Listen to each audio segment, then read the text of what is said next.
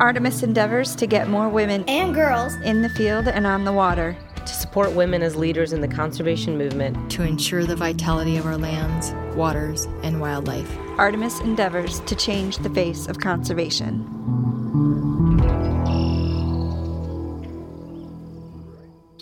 Hey everyone, welcome to the Artemis podcast. I'm your host, Ashley Chance, and we're joined today by a special co-host, Morgan Harrell. Hey Morgan. Hey, how are you? Good. How are things in South Carolina? They are good. There's fall in the future. The acorns are falling, the leaves are turning. It's still, 85, 90 degrees, but it's coming. Yes, I can empathize with that here in Tennessee. I know a lot of our listeners in other parts of the country are like breaking out the sweaters and the scarves, and we're not there yet, but soon. Yes. So our guest today is Lori Monday. Hey, Lori. Hi, everyone. How are you doing? I am well. I'm excited to be talking with y'all today. And so, I don't know. I actually love this weather because I get out and go herping a little bit more. And it's a great time to see snakes traveling around. So I'm doing really good. Good. Herping. Yes, we're going to talk all things herping today. I'm really excited. I hope that there's a lot of people listening who are like, herping, what? Because we're going to dive into that. Yes. So, Lori, you're in Arkansas. What's the weather there now? I want to say it is similar to what y'all just described. It's about 87 degrees, cool breeze, leaves are falling. Today, clear skies. We had some storms recently, but it's a beautiful day. So nice. Great time to get outside. Good. Yeah, absolutely. All right. We're going to start off by asking you to tell us about your freezer. What do you have in there? So I have a 16, 17, 18-year-old, and there's two freezers. So they go to the regular freezer where there's, a lot of meat, sausages, chicken. There's probably teenage food in there as well. Last year I harvested my very first deer. And so one of their favorite things is like steak meat, venison, to make authentic tacos because I'm of Mexican background. And then something we call cowboy sausage, which a lady showed me how to make. And it's really good from the venison. And the other freezer, I also keep some extra food for the kids, but I also have a bunch of frozen mice that I use different size mice. I have a man who breeds them for me, but we use the mice to feed the education snakes. When I have a snake that maybe I have found or that maybe someone has run over or something, I might collect that and then I freeze it so I can show people. So my freezer is actually pretty interesting. There's a lot of dead animals in there. Oh my gosh, yeah. Okay, so I would like to dive in, and I'm sure Morgan has something to say about this too. I want to back up to the authentic taco meat. My husband and I we love tacos, and unfortunately have very little knowledge about the authenticity of this food. But the one thing we do is we almost never use ground. We usually use like steaks or actual meat that will cook and then either shred or a lot of times cut up thin and then like braise to try to crisp it up a little bit. Mm-hmm. Is that, just tell me about tacos. What should we be doing? Okay, so authentic tacos, if you're using venison or ground beef, you season the meat first, and then you take a corn tortilla and you pat it in the raw corn tortilla, and then you fry it inside of it. So it's actually all cooked together. And I actually did a video, and I believe it's on YouTube, of creating those out of venison, ground venison, and making tacos. Super easy with an outdoor cooking stove because you save the mess of your oven and your stove. And then the other authentic part is using corn tortillas again, but using how you and your husband do, just like maybe your steak pieces or actual steak, and then adding a little bit of lime and cilantro and it just gives it the perfect taste to it. So we don't use a lot of the cheeses and the sour cream and stuff like that. Oh, that sounds so good. We also really like to put, we pickle red onion with a little bit of lime or lemon, and we put that on there too. It's so delicious. Yes. That's probably not authentic, but but it's It tasty. sounds good though. It's authentic to someone. Yeah. Well, Lori, we'll link in the show notes if you can dig up that YouTube video because I'm sure there's people that'd be interested in it. I will. It's a whole segment, start to finish, and with really good outcome. It's delicious. Well, Morgan is in my eyes, she is a wild game culinary wizard. Anytime she talks about what she's cooking, I'm like, I need to go over to your house for dinner. So I'm sure she has something to add here. I know that sounds so good. We do. It makes me want to experiment more with taco. I mean, they're just to me, tacos are the tool in which I take the meat and put it to my mouth. So whatever I'm cooking, whether it's hog or venison or fish, I'm always grabbing a taco in itself to kind of to get it to my mouth with all the different things. But I love, like you said, Ashley, the pickled onions and the cilantro and the lemon or lime juice rather. That had Yeah. such flavor to it.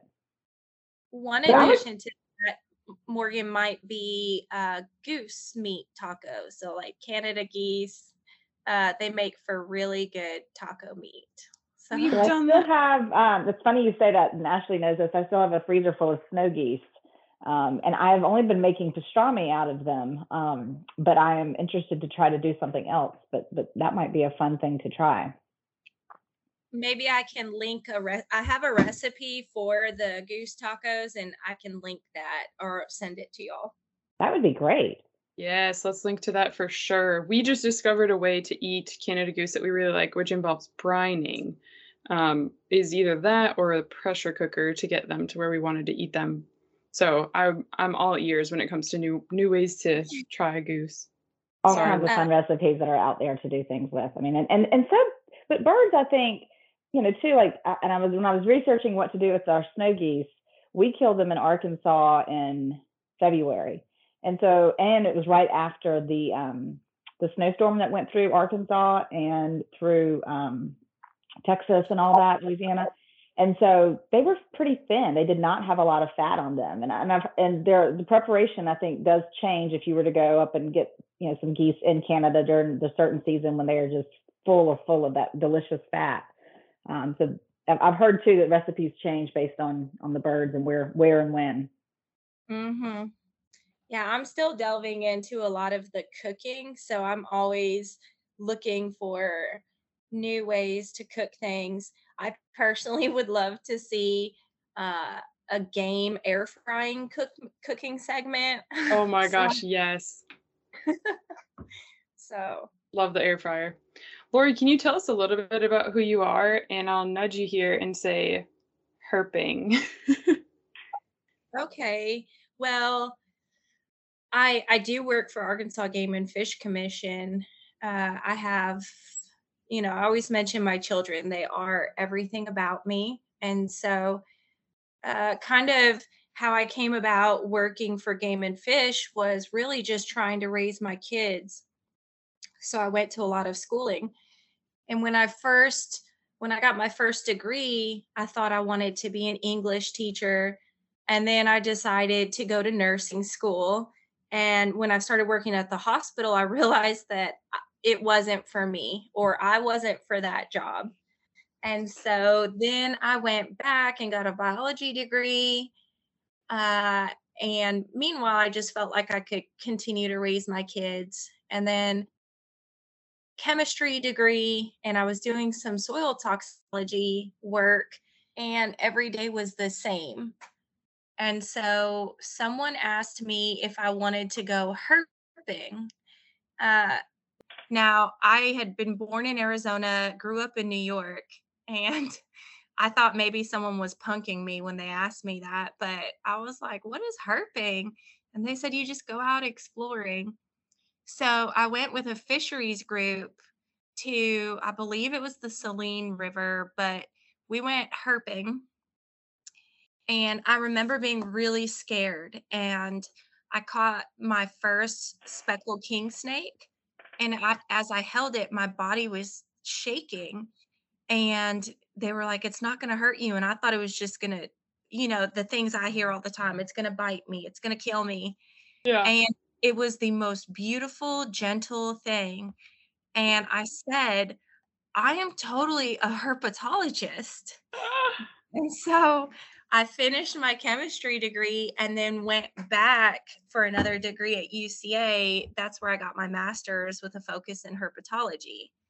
And so I worked with the Game and Fish state herpetologist, Kelly Irwin, and I would just go out and educate about snakes for, on my own time as a grad student. And he said, I have the perfect job for you with Arkansas Game and Fish Commission as an educator, just teaching people you can actually do this and get paid for it. And so I took the chance to apply and then got the job. And then I was scared because I still had to write my thesis. And so, but Oh my God. anyways, that's kind of how I ended up doing what I do. So with Arkansas Game and Fish Commission, I'm a regional educator. And so I have 7 counties to myself. So it's one person in our state to go out and educate the public on everything outdoors. So that could be fishing, hunting, archery, in the schools, teachers, and actually our state is really lucky to have that opportunity because from some of my research, I found out there's a lot of states that don't pay people to go out and educate. So, You got that right. I can't. Oh my gosh, if I could have had an archery program in school, that would have been amazing. yes. So, that's, I guess, a little bit about me. That's amazing. You're obviously not a quitter. I for sure want to say I'm not a quitter. I raised my kids alone. And part of that was difficult because I'm like, man, when I look back, it took a lot of time to get through the degrees raising the kids. But then at the same time, I wanted them to know that they could still have children and get a degree. And so that's Oh, probably one thing I think about. And then the other thing would be when I first started with Arkansas Game and Fish Commission, the public expects you to know everything hunting and fishing. mm. And I'm an adult onset hunter, an adult onset fisher. I'm a female. I'm from New York. I look a little bit different, and so I just refuse to give up, and I am very passionate on that conservation side. And so it took a lot of work to learn some of the things that we have to go around and teach. Wow, yeah. Can you talk more about like it sounds like your professional and personal journey into hunting kind of paralleled one another or maybe fueled each other. How did that play out? Yeah, I for sure. I guess that's actually exactly correct. Uh, I knew kind of as an adult, I was raised. We did fish every once in a while. We did not hunt. So starting with game and fish, it was something I really needed to learn. But I did love the outdoors. Um, and so I had to learn topics. Oh, how to deer hunt, but that's really a lot different than going deer hunting. And so my journey there would have been I had to find mentors, and a lot of times I have a friend of mine, and we say we kind of suffer for the rest of the women. So, for instance, I never knew what it was like to be part of a deer lease. And so I went and signed up for one a year ago, and it was a lot. It was way more than I expected. And a year later, I'm like, man, I went through all these trials, but at the very least, I can pass those on to other people so maybe they can avoid some of them. Uh, but at this point, I remember my boss said one day, hey, Lori, go get in with those bow hunters. And Small, I, small, small task. yeah, I was like, oh, okay. And so I'll tell you just a really short story. I called one of the chapter presidents here in Central Arkansas, And I said, "My name's Lori Monday. I really would love to attend one of your events and get to know y'all's group and uh, be part of it, and represent Game and Fish." And they said, "Okay, we have our next shoot at the SUA. It's hosted by the CAB and the R100. So you can come out anytime." And I said, I actually don't know what you just said. I have no idea what you just said to me. And his response was, "Do you even work for the Game and Fish Commission?" Ooh. And so I was like, "Okay." So we set this up. I called my boss and I said, "Don't you ever make me call these people again without a little background." But I was determined. And so I went, I met with them. It actually turned out great. The archery community is really wonderful as a whole. I can't say enough about people who go out and shoot archery. But it took about 2 years of getting to know people, getting to know equipment, going through it myself, teaching others, and connecting. And now I would say archery is a big part of my life. I teach it, but I also shoot. So sometimes it's really difficult for me to say, am I working or am I just like my life is being a mentor sometimes? You still have the people who you teach calling you on your off time. So it's really hard to draw a line of where that kind of work home life is, especially if you love it. And you guys know this. If that's your passion, it doesn't just turn off at 5 o'clock in the evening. That's very true. Absolutely. That's a good way of saying that. It doesn't. And it's exciting. You get so much out of it. You're giving of yourself, but yet you get something as well. Yes, You can see the difference being made. totally agree. So I wanna circle back to I feel like a very southern thing, Lori, that you mentioned, being a part of a deer lease. This is something coming from the Great White North. I didn't know anything about deer leases, and for my graduate work, landed smack dab in the middle of about 50 of them. So can you tell our listeners what a deer lease is and what it entails? Yeah, so especially I'm not sure of the statistics in other states, but in Arkansas, over 95% of our land is privately owned, which, makes it difficult for people to go out and hunt. We do have public land places, but sometimes those don't have, the same opportunities as private land. And so people will get together and lease land, especially from like timber companies on their off season. And they lease it for a certain amount of money and they use it for hunting. Um, and so that's what a lease is. So when I really dove into that, one of the first things was learning how expensive a lease can be to be a part of. So you can have anywhere from, 6 members to 19 members. And you have to pay this timber company a certain amount of money. So a membership can be anywhere from 300 a year to, I want to say thousands and thousands. It really just depends on who's leasing you that land and what you're hunting. Um, so the first part was the money that I ran into that I needed to come up with. Um, and then next, you all go into this lease. There's a lot of rules: where you can hunt, how many stands you can have, where you place them, when you can go out. Well, then you have to buy a stand, right? So, do you have a stand? And those can be several $100s. My lease is up in Leslie, which is in the kind of Washitas in the mountainous area. So then I realized, oh, well, I need an ATV, but I needed a truck and a trailer to get the ATV there. And then I needed a camper to stay there. And so it's really a lot of work, especially for a single female, to come up with all of these things to be successful. Uh, I think one of the biggest things was, okay, I bought the camper, but then I needed a generator to run the camper.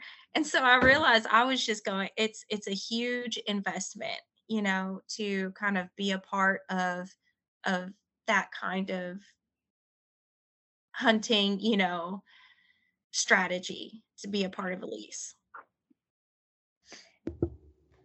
Well, I Morgan, have a question. How is your, I grew up going to a hunt club, and it was a leased land. It was actually next to, I think it was either next to the National Forest or Forest Service land.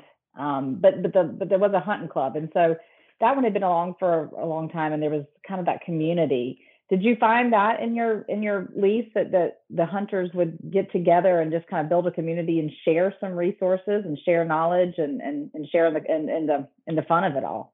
Yes, for sure. So once you go through that first initial struggle, uh, you have help getting your camper there, you have help getting it set up. A lot of times you have a cook shack or a community tent where everyone gets together in the evening and plans their meals. When someone's going out, so everyone keeps an eye out for the other hunters, if they didn't come back. A lot of them will help each other debone or skin the animal, so it really does become a community, and it's not just during the hunting season, it's in your off season as well, because you spend so much time with these people. So I want to say, especially for friends and for family, you have that. The one thing that I noticed for me was everyone was very welcoming, but there is also this line, because I'm a single female, and a lot of these people are married men. Maybe their wives aren't there, their families aren't there. And so there is this sense of trying to be very appropriate. You know what I mean? And does that make sense? Like being respectful of those things. So It does, yeah. absolutely. I love the way that you said that there's a line. I think this is something that we don't talk about frequently in, like, as part of being women that hunt, is that, it's amazing to get to hunt with other women, but the reality is that 90% of hunters in the United States are male. So a lot of times you're going to find yourself in the field, and it's not always your dad or your significant other, and so there's some etiquette there. there is some etiquette. It probably would be a good podcast, but and I think it's not just on the men's part, it's on the females' part as well, and so it takes just communication, professionalism, but I will say that we, in my hunting club, we have kept it at that. And they call me up, I call them up. Hey, I don't know what to use to seal this camper. And so it's actually become a very positive experience. It's almost like hunting itself. You go through all of this and the anticipation, but I have learned last year I couldn't seal a camper. This year I can, so Heck yeah, camper skills. yeah. So That's awesome. So one of the things we've talked about herping, what actually is herping? Where does the term herp come from? I don't know. I hear the word herp and I see like these beating heart emojis in my mind, just the love of herping for me. So I always start out, herpetology is the study of reptiles and amphibians. Herps are reptiles and amphibians. If you're teaching that, it always is, you hear the snickering in the background, like you don't hear the jokes. I always say herps is spelled with one E, not with two E's, but people have their jokes about that. And then I'm like, okay, so herps are reptiles and amphibians. Herping is going out and looking for them. What I love about herping is just based on their life strategies, you're generally going to be going out when the sun is going down or when the sun is coming up. And so it's going to be when it's dark. And so you want your headlamp, but people don't realize, especially if there's a fear, some people think when you go out looking for snakes, the sun goes down, you walk outside and snakes are everywhere. Like you just walk down the trail and they're all coming out to attack. Snake City. Herping is actually... Isn't that a movie? I think so. Probably. I'll A really take bad movie that's not accurate, it like is. most of them with snakes. But I'll take people herping and I say, look, first of all, it's very hard work. It's hard on your body because you're out exploring and you have to look under rocks. You're always bending over. You're looking down, which puts some pressure on your neck, you know. But they're not just everywhere. So you might spend 3 hours herping and maybe find 5 or 6 reptiles or amphibians, which is a really good night. But it's also an exploration of the outdoors and life, I like to say. So when I go herping, I point out the shiny eyes of spiders, which, by the way, I cannot stand to walk into a spider web. Like, it gives me chills. But, I should point out spider eyes. We have flying squirrels in Arkansas. You can hear the owls. You can hear the frogs croaking. I'm trying to think of what else. You'll see your armadillos and possums out, lots of salamanders. So it's just crayfish, you know what I mean? So you find all kinds of things. And I love to point out all of those things. So to me, that's what herping is. So That sounds like so much fun. It does. When I was little, and there's a piece of paper somewhere in my attic from when I was, maybe 5 or 6 in kindergarten. It's like, what do you want to be when you grow up? And I spelled out herpetologist. Like, that was, my career, my life has not ended anywhere close to that, or not ended, but not ended up anywhere close to that. But I love that. And the idea of, that's what we did growing up. We herped on a daily basis. It was funny you were talking about education. My mom did something in South Carolina called Project Wild, where they took animals into the school system, and because of that, we always had snakes, usually an owl, usually a possum at the house. And I wondered if your house was like that, full of animals wandering around at any given time. Funny you say that. So one of our biggest programs is Project Wild for Arkansas Game and Fish Commission. Okay, there you go. My job is to connect all of the programs, whether it's fishing, hunting, Project Wild, and then having a degree. It gives me the permissions to have those. So I have 6 snakes, an alligator, a turtle, frogs that I keep at my house because I travel. So I keep them in my bedroom. I'm sorry, the Seinfeld episode where Jerry goes on a date with the woman who has all the frogs and like eats flies. Just Lori you are a very beautiful woman, and that's why this is even funnier to me, because I feel like that's so not you, but that's the image that just came to mind. So sorry. Well, my kids always go, and you're always wondering why you're single. That is intimidating. Do you have? I bet you have a collection of owl pellets somewhere in your freezer as well. Yes, owl pellets, dissections. I have this opossum hand that I found the skeleton, and I was like, I can use this to teach someone. Or, I have a diamondback rattlesnake replicas. So I have and then if they go in my freezer, there's dead animals. So it's like, the house is so weird, but to me it's normal. So if I were to tell one of my friends, hey, I gotta call you back, my alligator's trying to eat my turtle, that's a normal conversation in my house. So growing up, the kids, they liked it. Now they're just so used to it, they kind of take it for granted. Unless one of their friends comes over, then they're like, oh yeah, we have an alligator, but to me that's normal. Arkansas is actually really blessed. We have Raptor Rehab of Central Arkansas, and so I was able to train with Raptor Rehab with bald eagles and vultures and owls, and so I handle those as well. So I would say my kids had a very similar raising as you did. Yes, I can relate. I remember my mom was a biology teacher later on, and she had what are they, the giant hissing cockroaches that she ordered, and they just sat on the kitchen counter, and I didn't think anything of it. They were interesting, But my friends would come over and be absolutely horrified by these giant cockroaches that just lived there. And it was just science to us. It was interesting. She was doing a mating study on fruit flies one time. And so she had fruit flies flying around, and she had to bring them home on the weekends to feed them. I mean, but that type of stuff, I think about, it made my childhood so much richer. And it's made me appreciate all those things so much more. So I'm sure your kids are better for it.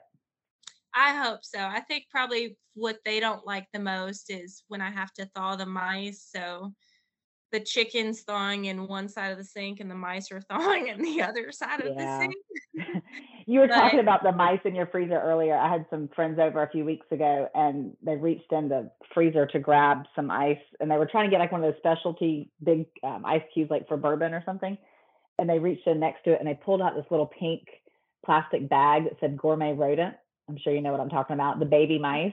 yes. And I had caught a snake in our yard and was going to keep it for my nephew, so I bought some mice for it, and it didn't like him, so I ended up letting him go because he wouldn't eat. But I just kept those in the freezer just for that effect. And my friend Ellen was not happy about the rodent next to her ice cube, but I said, this is what happens in my house. This is what you get. It's completely normal, Yeah. and so, I hope that my kids later on will have the same feeling that you do now. But that I think those memories that you just talked about, I never had, and that is exactly why I love doing what I do, because there was probably more often than not, I will meet a child that has never seen a salamander or never turned over a rock or never touched a worm, things that Mm-hmm.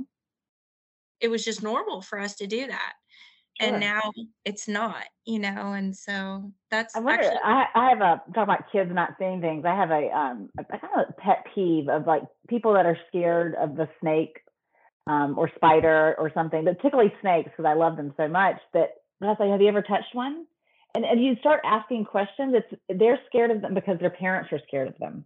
They're mhm. scared of them, and because you're supposed to be scared of snakes. Just like kids aren't supposed to like broccoli, so they don't like broccoli. And I always think that's such a I'm not a parent, so I don't know the right way to do it necessarily, but I think that I always try to say, well, let's talk about what they are. They're not slimy, and there's all these myths. I'm sure you come across those type of things, and even in a rural community, I'm sure you come across them as well. Yeah, well, for sure. I want to say even more so in a rural community. And here's why, biblically, snakes do not have the best reputation. Mm-hmm. Um, so that takes part. And then I think it's negative, the use of negative language with our kids. And so it's something that I try to implement, but rather than saying, don't touch that, it will hurt you, then you use some sort of positive language with a child. Why might you want to be careful? What do you see about it? You know what I mean? And so there's different ways instead of saying, no, don't do that, of using positive reinforcement or something like that. Sure. But snakes, for sure, that's what they've been taught. It's gonna kill you.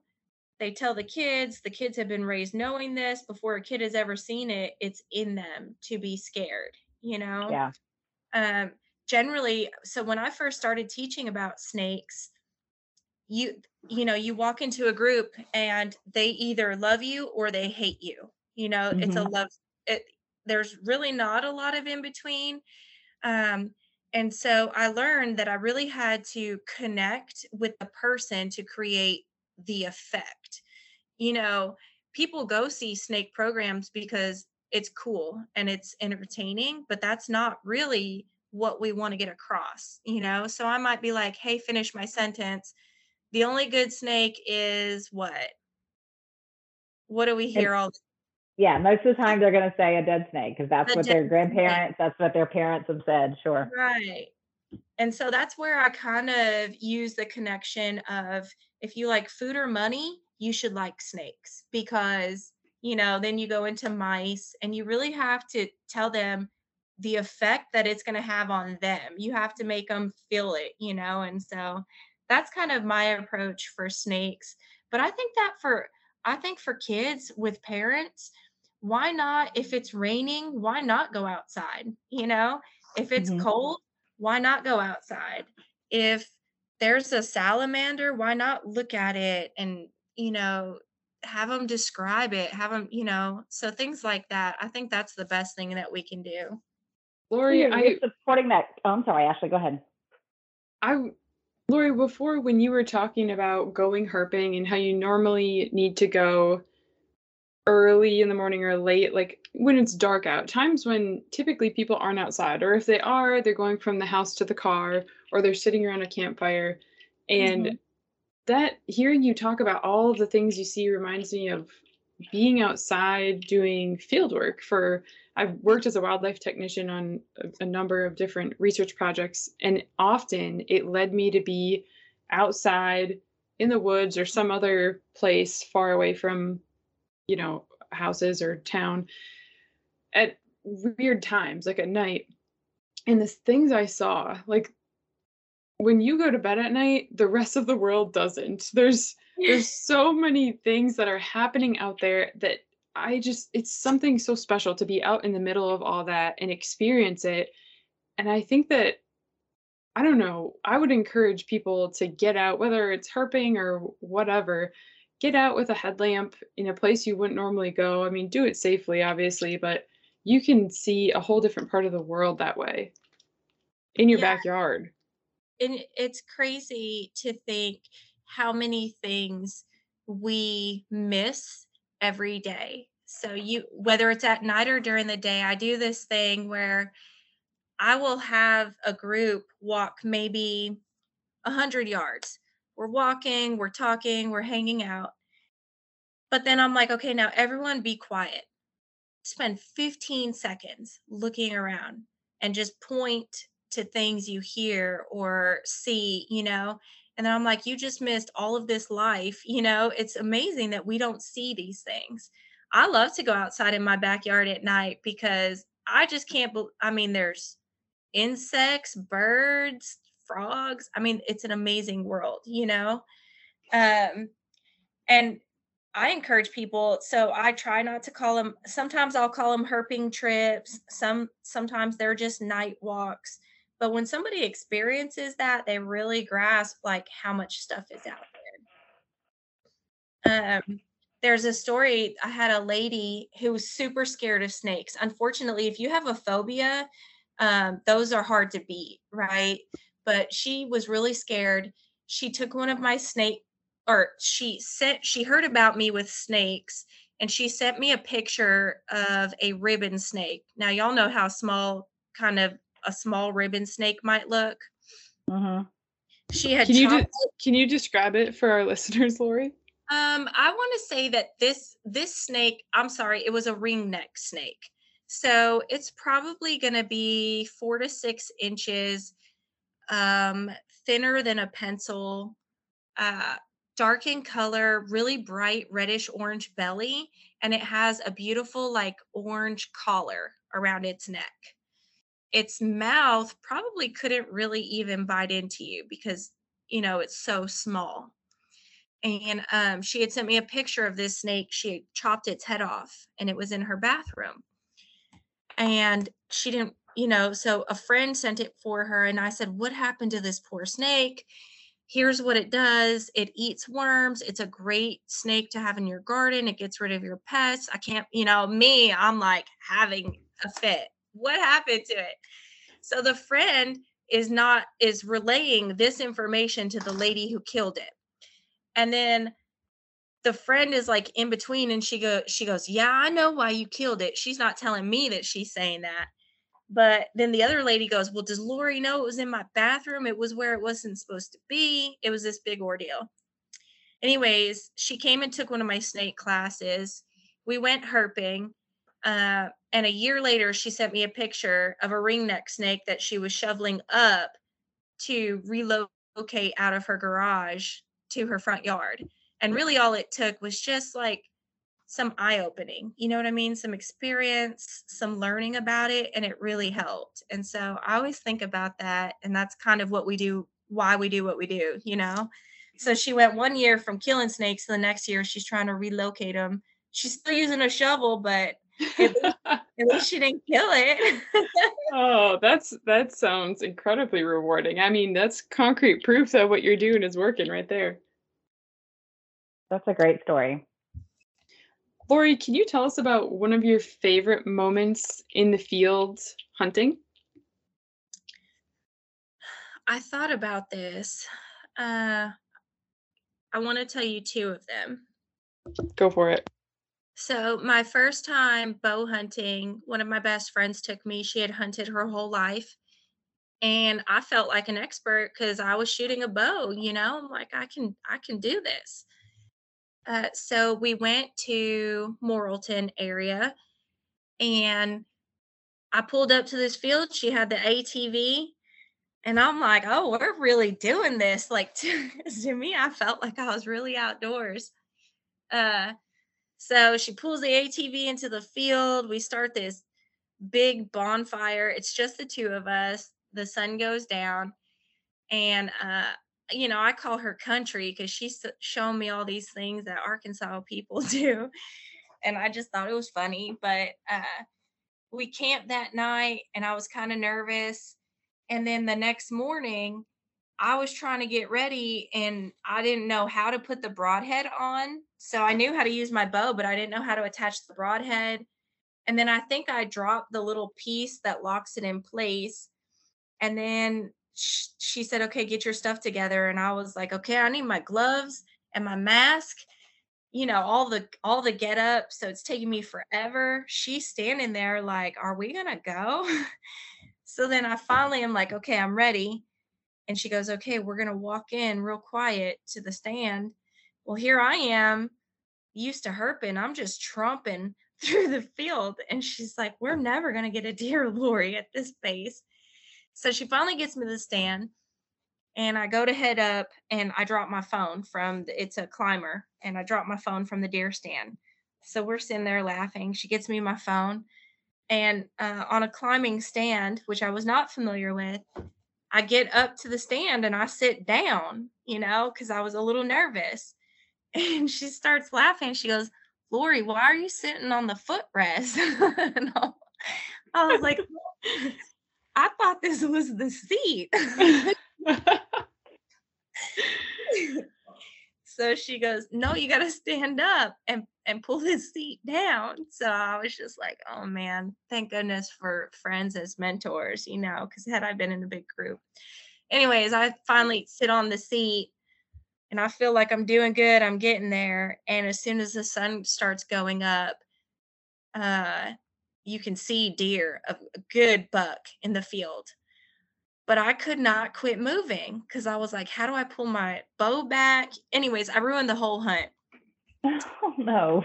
And all I heard was that from the deer, Oh, you got blown at. Yes. Those things are evil. And they do it for longer than they need to. They're they get way too excited. It's so rude. Yes. Okay. Well, I said, did you hear the deer talking to me, Morgan? And she was like, Lori, no, the deer was onto you. You kept moving. I was like, oh. But to this day, that, the memory is not that I ruined the hunt. The memory was just the entire experience. Like, that was a moment that Morgan and I will share forever.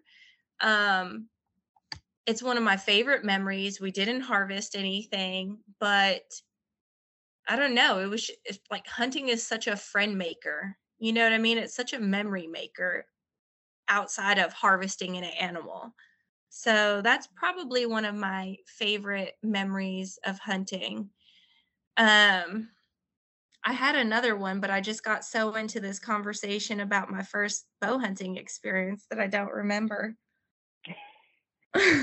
That was an excellent story. Just take a minute and think of the other one, because if it's as good as that one, I want to hear it.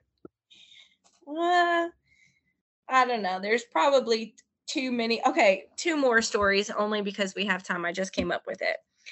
The first deer I ever harvested, it was because I had taken my kids. I wanted to take my kids hunting. I wanted to pass on what I was learning. So we went on duck hunt, squirrel, deer. My kids harvested deer way before I did.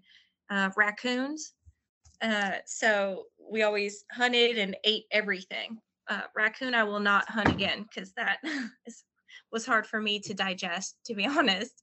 But so anyways, I take my son out to the lease. It was last year, and I wanted him to harvest a deer. He has autism, and he's 17.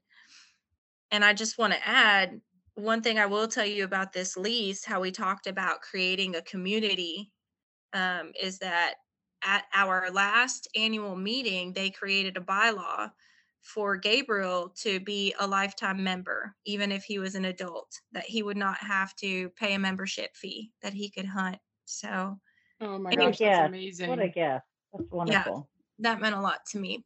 But anyways, we go out there and Gabriel's ready. So he, growing up, if we were going to a rodeo, he was a cowboy.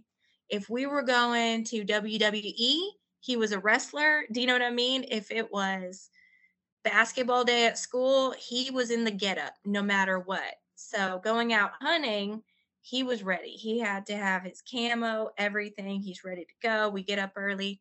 We go to sit in this stand, and he's just shaking. I'm like, Gabe, you got to calm down. And he go, Mom, when are the deer coming? I'm like, they're not. I've asked that question many times. I'm like, Gabriel, they're not going to come if we keep doing this. Okay. So is it almost time? Well, it was, but you just keep on talking, buddy.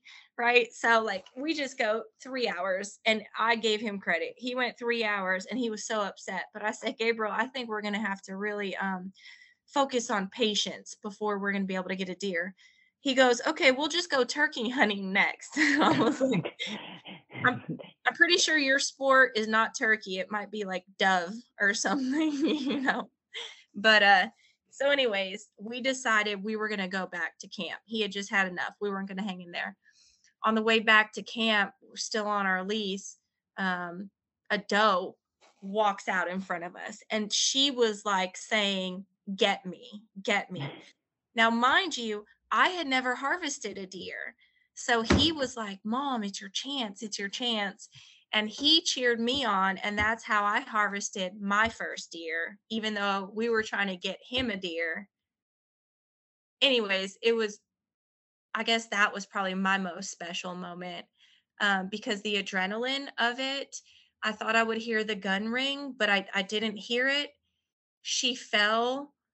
And when I walked up to her, you really do have this appreciation of life, so I felt like I petted her.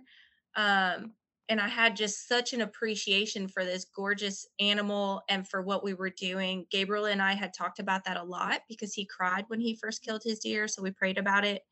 And so I felt like I had those same feelings. And he was a little jealous, but then he was also like, but I'm really happy you got your first deer, Mom, And so Oh, that's so sweet. now when we took that deer, so I called the guys at the lease, because remember, I don't have an ATV or anything. So they come and get me. Everyone meets me at the skinning rack. And I said, all right, guys, you can tell me how to do it, but you cannot touch my deer, because this is going down by me. You know what I mean? Like, Lori is doing this. So they thought it was funny, but I ended up skinning that deer on my own, deboning it on my own. At camp, I processed it on my own, and then I took it home, and my brother and I made all of our deer sausage, all the fajita meat, everything, and we ate that all year long. And that's probably the most special moment to me. But I will tell you, after all of that work, I thought really hard about the next deer I killed, because I was like, that was a lot of work. Do I really want this one?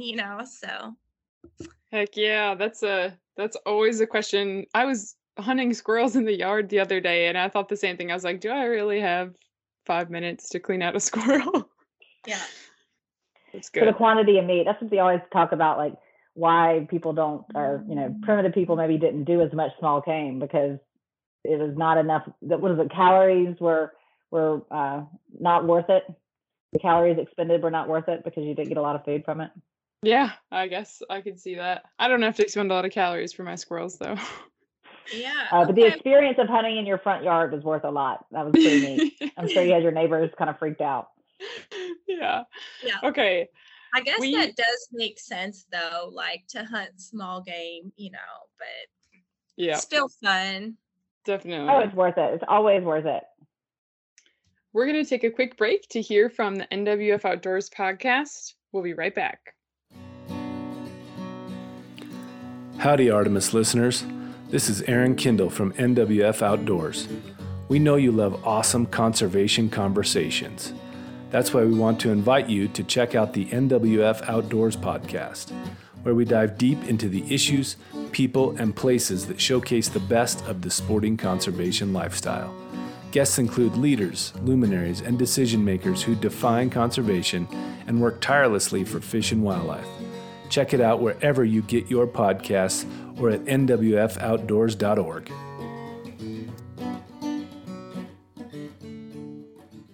Welcome back. All right, we are going to do our hits and misses. Lori, this is our weekly closer, so we go around and find out what people have been aiming for and how it's gone. So we'll start off with Morgan. Morgan, what have you been aiming for? Let's see. This weekend I attended the Women's Outdoor Retreat, which is put on in our state by the South Carolina Wildlife Federation. And I'd never been before. I'd heard good things.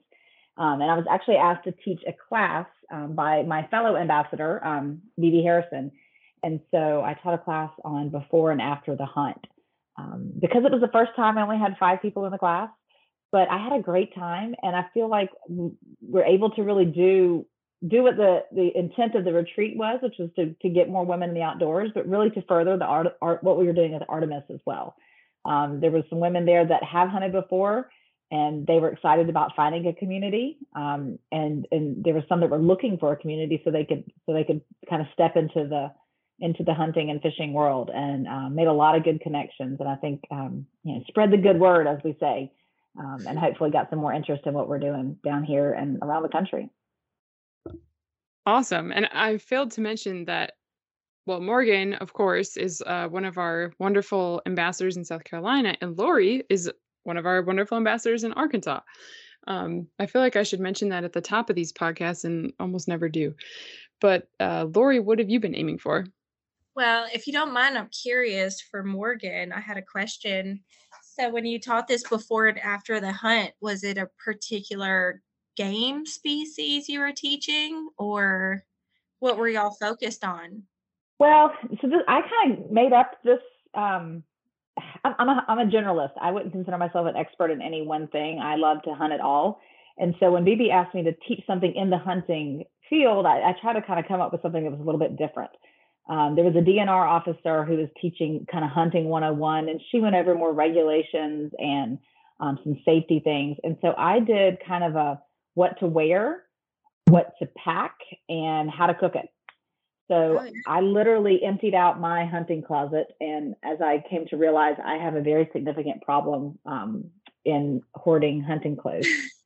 But my thought was that what opportunity do we have in really trying on different brands and seeing the fits before you go spend $100 on a jacket, some brand that you can't try on in the store? What are some things to look for? So we talked about that, and then we talked about it for various things in terms of maybe you would wear this bird hunting versus deer hunting in August, because we start in August here in South Carolina, or December. And then we do the same thing with kind of packs. What do I take in my backpack, or my dove belt, or my turkey vest? And then we cooked up some backstrap, which was very good. So it was a lot of fun. I really enjoyed it. We're all going to go home hungry after this, I think. That's the best way.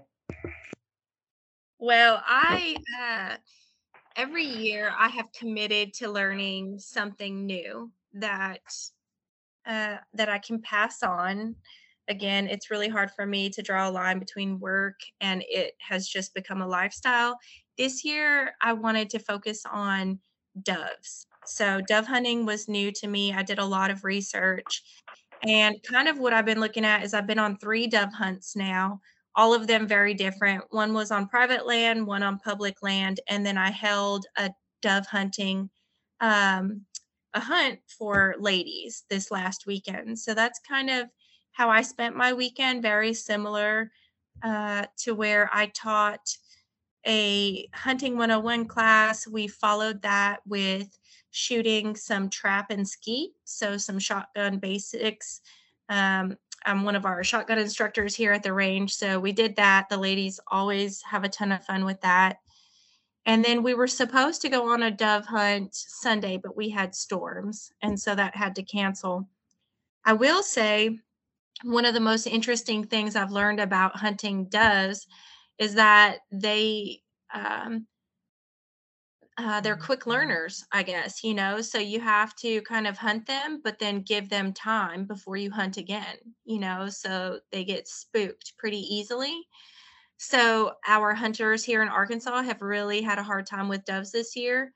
And then the second reason, and we mentioned it earlier, is we think because of that freeze that we had the last year, that a ton of our dove population just didn't thrive, didn't make it. But that's kind of what I've been looking at this year, is focusing on dove hunting. I think I will do a ton more of it. I think it's one of the best introductory kind of sports for new hunters.